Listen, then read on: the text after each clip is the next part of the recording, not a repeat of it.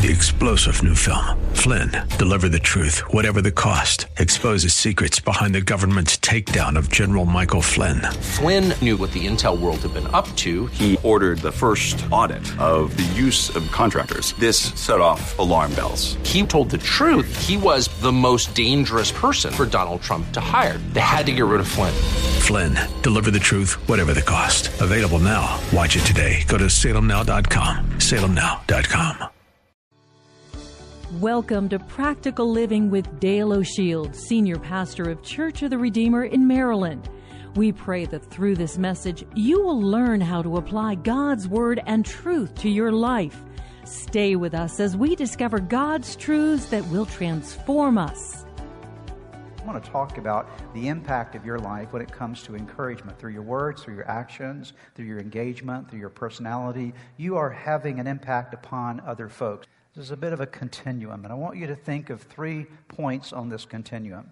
There are certain people who, by reason of their actions and attitudes and just the way that they interact with people, they tend to be discouragers.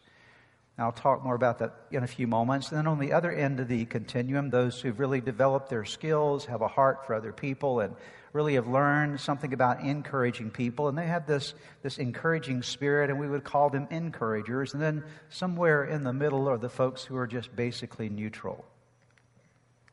Little impact, negatively or positively, on others. Let's talk about the discouragers for a moment. The discouragers are those who, when they come around, they tend to take your life down instead of up. They come in with their complaints, either about themselves or their complaints about you or whatever the issues may be in their life. And when they get around you, it's sort of like letting the air out of your balloon. It might be a small little prick, or it might be a blast to the balloon, but it just takes everything out of you. And most of us know people like that. And sadly, sometimes some of us are like that. We get around people and we tend to deflate them instead of help them in their life. So we are discouragers. On the other side of that coin, there are others that you can get around that really, as soon as you get around them, it seems as though your life goes up a level. There's something about them that lifts your spirit. They seem to know exactly the right words to say or the right things to do that help you to feel a little bit better about what God's doing in your life, what God's going to do in your life. Feel a little bit better about who you are as a person, what's going on in your circumstances around you. And they are lifters. They're people that hold you up. There's the group that pulls you down, and there's the group that holds you up. And then there's this group in the middle, they're the neutrals. And the reason that most people are neutral in the sense of not either being a discourager necessarily or an encourager is because they are suffering from the affliction called self-absorption. They're self-absorbed.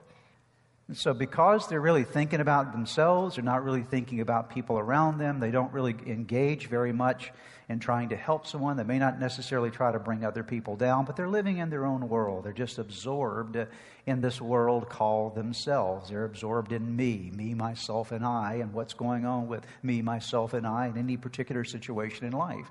And so we don't have anything to give because all of our resources are being used on ourselves, okay? Everything is being focused on who and what we are and what we're facing in life.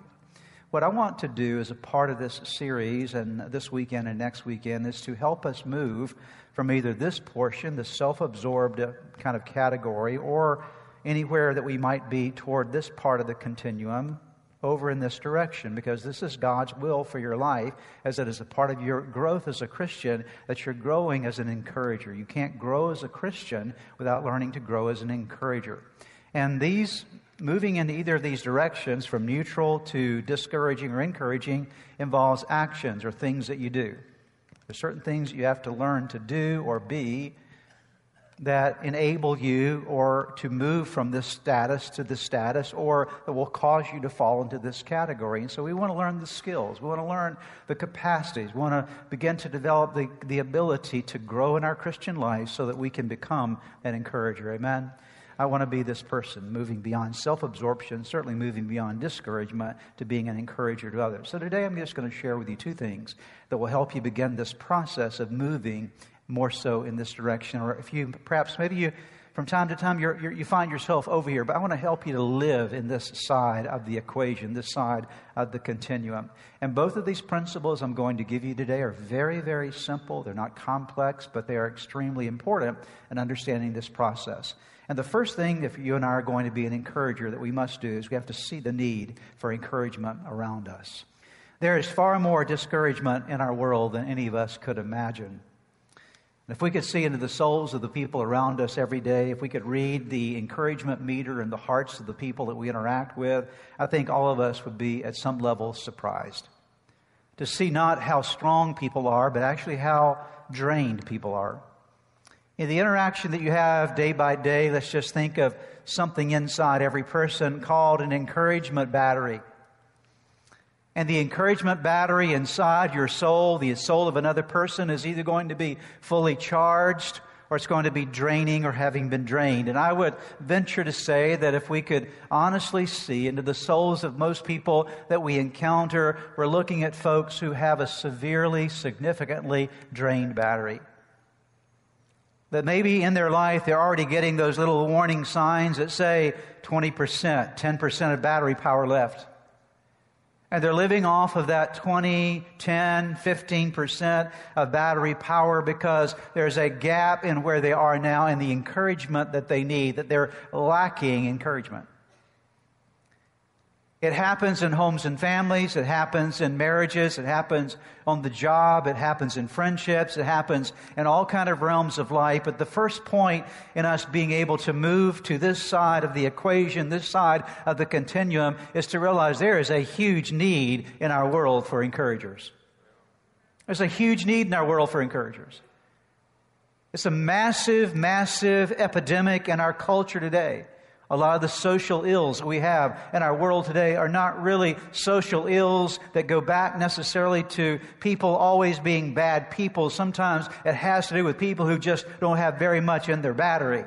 There's very little left, and they're living out of a deficit of life, and no one has ever been there to encourage them. And so because of their lack of encouragement, they're just somehow trying to survive with very bad skills. And so that's not to negate the issues of sin and evil that would represent itself in humanity. But a lot of our problems in our world today are encouragement problems, lapses in encouragement.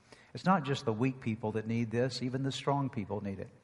I think all of us would agree that one of the strongest individuals in the Bible, probably the second strongest person you'd ever read about in Scripture, first being, of course, Jesus Christ, is the Apostle Paul. But you know that even the Apostle Paul faced times in his life when his encouragement battery began to be drained. Let me take you to the book of 2 Corinthians chapter 7, verses 5 and 6, and I want you to see the level of the encouragement battery in Paul's soul at one particular time. This is only one instance of many we could talk about, but he writes these words again, 2 Corinthians chapter 7. When we arrived in Macedonia, that's where the city of Philippi was, there was no rest for us. I mean, we were working all the time. We faced conflict from every direction. So they're working all the time, and they're in the middle of conflict because of the gospel, with battles on the outside and, what does it say next? Fear on the inside. Now, one of the things that will drain your battery, your encouragement battery, is fear on the inside. It's not just what's going on the outside, but the fear on the inside. And then he says this in verse 6, but God, who encourages those who are discouraged, notice that, encouraged us by, read the rest with me, the arrival of Titus. Isn't it interesting that the Apostle Paul said that I was in this place where my spiritual, emotional encouragement level was fairly drained by all the things I was going through, but God, who encourages those who are discouraged, actually charged my battery, but he didn't say that God did it supernaturally. How did God do it?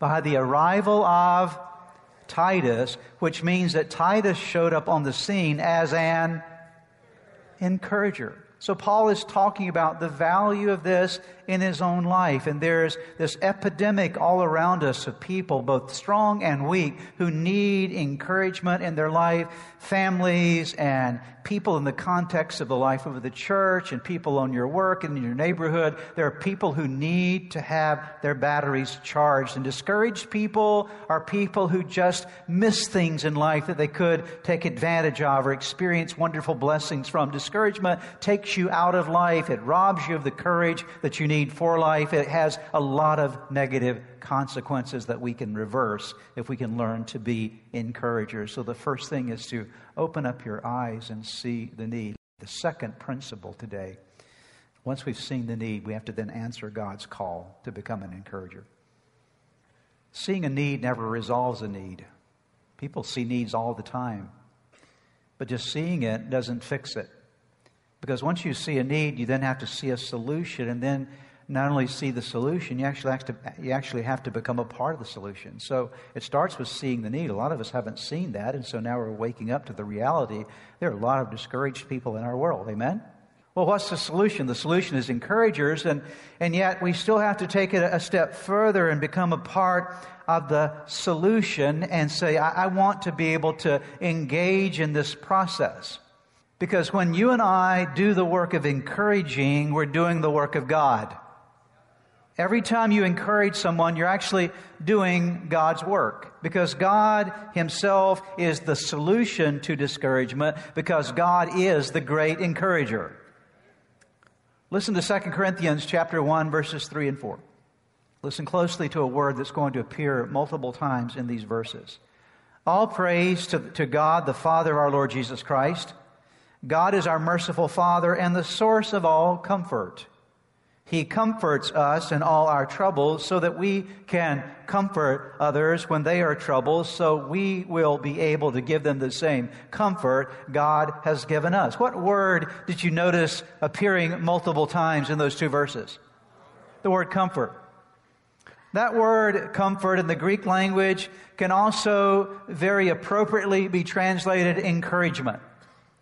It's not a different word that is translated here for encouragement. Actually, the Greek word is paraklesis. And the word paraklesis, para alongside, klesis, call. The basic meaning of the word paraklesis is to call alongside. That's the meaning of the word. So if you need to be comforted, comfort comes from someone who is called where? Alongside of you. All praise to God, the Father of our Lord Jesus Christ. God is our merciful Father and the source of all encouragement. He encourages us in all our troubles so that we can encourage others. When they are troubled, we will be able to give them the same encouragement that God has given to us. So again, we see this idea of encouragement. And let me take you a step further here. It's the verse I was just reading for you.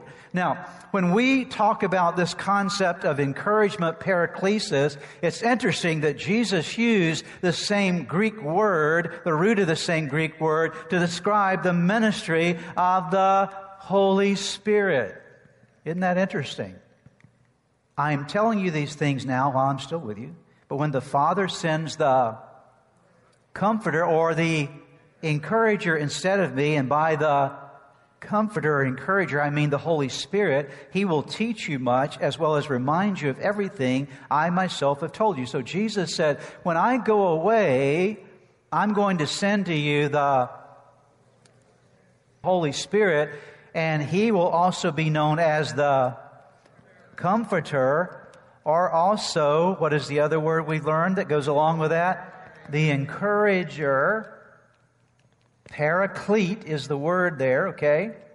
Many of you have heard that phrase before, the blessed Paraclete. That's the Holy Spirit, represents the Holy Spirit. And so here's the thing that you and I need to understand, that Jesus wants you and I to be a comforter or an encourager to other people, so much so that when He went away back to heaven and sent the Holy Spirit to us, one of the primary characteristics of the Holy Spirit is to bring encouragement to you and to us and comfort to you and to all of us, but to also work through you to bring comfort and encouragement to the people around you.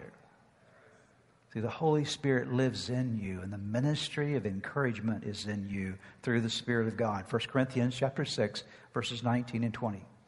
Don't you realize that your body is the temple of the Holy Spirit, the temple of the Comforter, the temple of the Encourager, the temple of the Paraclete, the temple of the one who comes to bring encouragement, who lives in you and was given to you by God. You do not belong to yourself, for God bought you with a high price, so you must honor God with your body. So here's what I want you to hear me this morning. You may want to write this down.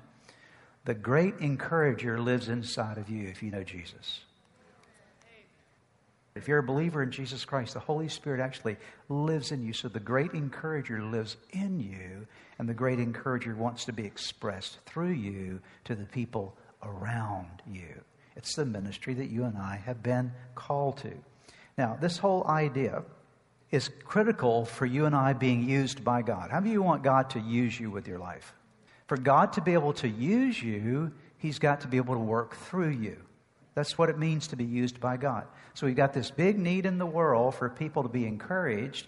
And God says, I actually equipped you for this. I put the great encourager inside of you, not just for you, but so that the encouragement can work through you to the people around you. But I need you to become available to me to answer the call to actually let me use you to encourage people. There's a passage that is not on your notes that I want to talk about just for a moment, because I think it'll really bring home this whole principle that I'm trying to share with you. In the book of Exodus, chapter 17, as the children of Israel are going out of Egypt, they've come out of Egypt, they're on their way to Mount Sinai, where God's going to give them the law and get them prepared to go into the promised land. As they're on their way, they encounter a group of enemies called the Amalekites, and so they're going to face a battle. And so here's the nation of Israel. They're facing this first battle with the Amalekites. And God gives Moses a set of instructions. He says, Moses, here's what I want you to do. I want you to go up to the top of this particular mountain, and I want you to raise your hands to me, and I want you to send Joshua down to the battlefield. And here's my promise, Moses. If you'll keep your hands up toward me, then as long as your hands are extended toward me, then I will cause there to be victory on the battlefield. Joshua will win the war as long as your hands are lifted up. So let me ask you to do something this morning. Go ahead and lift your hands up. Both of your hands up if you'll just keep them up for a moment, okay? Now, I think all of us can lift our hands up for a few minutes here. If I said we're going to keep them up for 30 seconds, no problem, I can do that. But I've said keep them up for the next 4 hours. How many know that would be a problem, right? Because what happens over a period of time is when you hold your hands up, what's going to transpire? Your muscle fatigue starts happening, right? And all those things that happen inside your muscles. You get a place where you start doing this, right? You start doing this. You start shaking. And so you can do it for a period of time. But at some point in time, your hands are going to start drifting downward. This was Moses on the top of the mountain. Now here's the key. As long as Moses did this, what happened on the battlefield? Joshua was winning, okay? And every time that Moses would get tired and drop his hand, then Joshua would start losing. How many know that Joshua was pulling for Moses to keep his hands up, right? Because everything on the battlefield was determined by Moses keeping his hands up. There came a point when Moses could not hold his hands up any longer. And God sent two people along with him. The two folks' names were, anybody remember their names? Aaron and Hur, okay? And Aaron and Hur came and they let Moses sit down on a rock, and they came underneath him and they held this. How many would like to have somebody hold your arms up about right now? You can drop your hands now. Go ahead. You do it. Thank you so much. That's good. Okay. Here's what I want you to see. Why did I have you to do that? Because there are a lot of people who could win battles if they had somebody holding their hands up. Okay, right? There are a lot of battles that could be won. Okay. And there are times in your life when you've had your hands up, you say, somebody please come and help me keep these hands up, okay? Somebody give me some assistance here. And Moses had the value of having two men that you don't normally think about. You think about Moses and Joshua, right? But you don't think very much about Aaron and Hur. But you know that Aaron and Hur were just as critical to the win as Moses and Joshua were. Amen? And here's what I want you to see, that when you learn how to come up underneath people and hold their arms up, your name may not be front and center in terms of the victory. Joshua won the victory and Moses was the man with his hands extended. But it could not have happened had it not been for an Aaron and a Hur helping the process. Many of us just simply need to come alongside other people and say, you know what? I'm not concerned about being the Moses or the Joshua. I just want to be an Aaron. I just want to be a Hur. Can I hold your arms up? Can I encourage you? Because I believe if I can get your arms up, there'll be some victories that will be won. Amen. There'll be some breakthroughs that will happen. So God is looking for people who will engage in what kind of ministry? The ministry of encouragement. He wants you. He's calling you to be an encourager. Now, this call is very clear in the Bible. Notice 1 Thessalonians 5, verse 11. So, here's the command, the directive. So, encourage each other and build each other up, just as you are already doing. Ephesians 4:29. Again, here's this directive.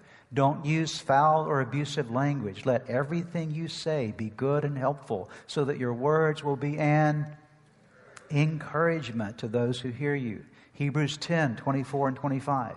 We must also consider how to encourage each other. Consider how to. Let's think about how to encourage each other, to show love and to do good things. We should not stop gathering together with other believers, as some of you are doing. Instead, we must continue to encourage each other even more as we see the day of the Lord coming. You know the Apostle Paul? We talked about him a moment ago, but let me tell you a little bit more about his ministry. Most of us think of Paul's preaching ministry, how he would go into places and share the gospel with people who'd never heard the gospel before, and they would accept Christ, and churches would be birthed, and this was Paul's ministry, and we know this is a valuable part of Paul's ministry, but there's a significant portion of Paul's ministry that had nothing to do with preaching the gospel, had nothing to do with church plants. It had to do with following up on the preaching of the gospel, following up on the churches he had planted in the ministry of encouragement. Notice Acts 14:21 and 22. After preaching the good news in Derbe and making many disciples, Paul and Barnabas returned to Lystra, Iconium, and Antioch of Pisidia, where they strengthened the believers. They did what? Encouraged them.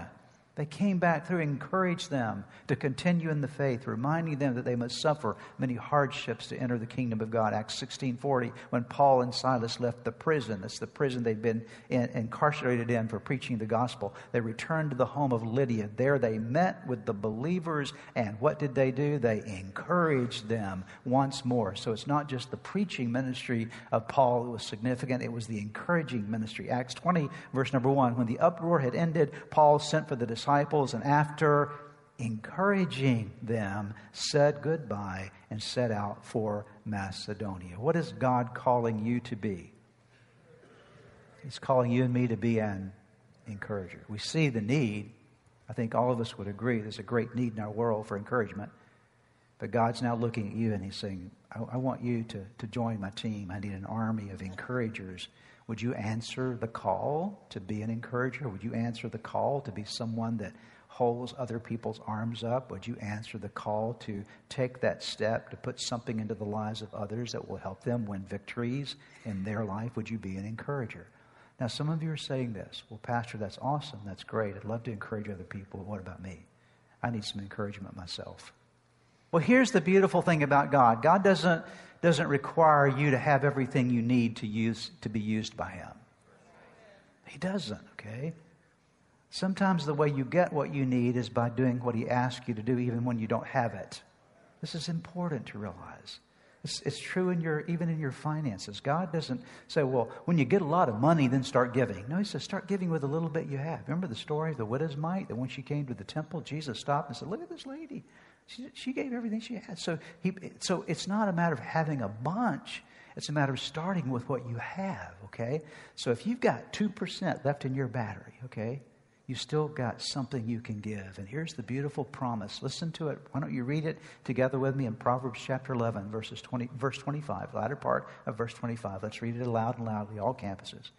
Those who refresh others be...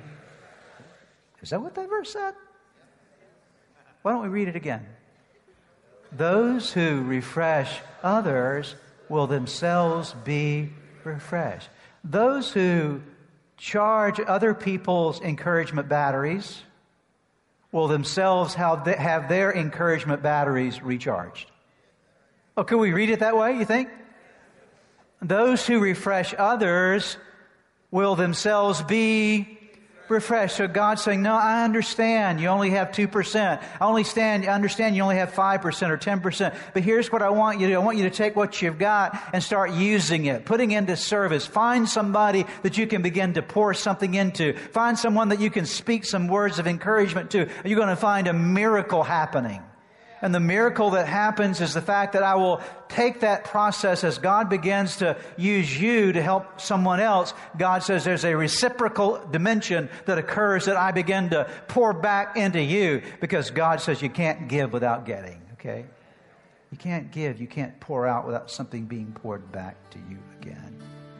Perhaps as you have been listening to today's broadcast, you felt a stirring in your heart, something that reminded you that you need to get something right in your life with God. The first way to start in that journey with God is to open your heart to Jesus Christ, to make Him the Lord of your life, to turn over all your life to Him. And that begins with a very simple prayer. I want to lead you in that prayer right now, and it's a prayer that you can pray right where you are. Say these words: Jesus, I invite you into my life today to forgive me of all my sins.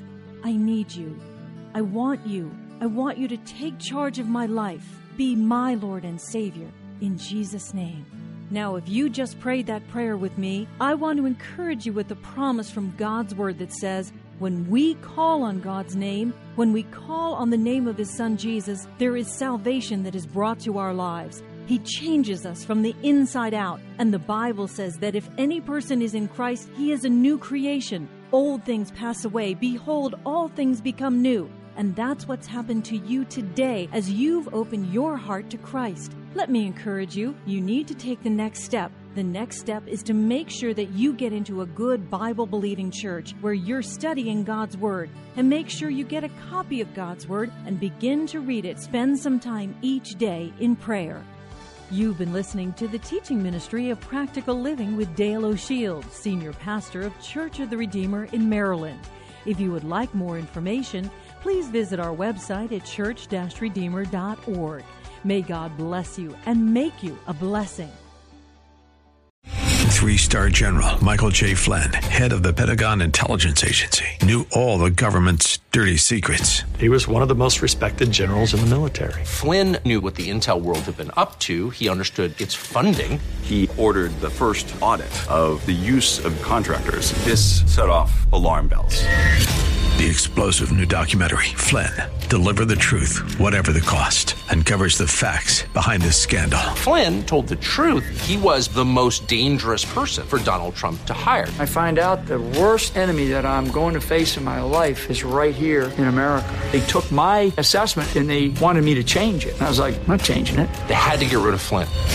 With in-depth interviews, archival footage, and never-before-seen personal records of the man behind the headlines. I just felt like I was drowning. Flynn, Deliver the Truth, Whatever the Cost. Available now. Watch it today. Go to salemnow.com. salemnow.com.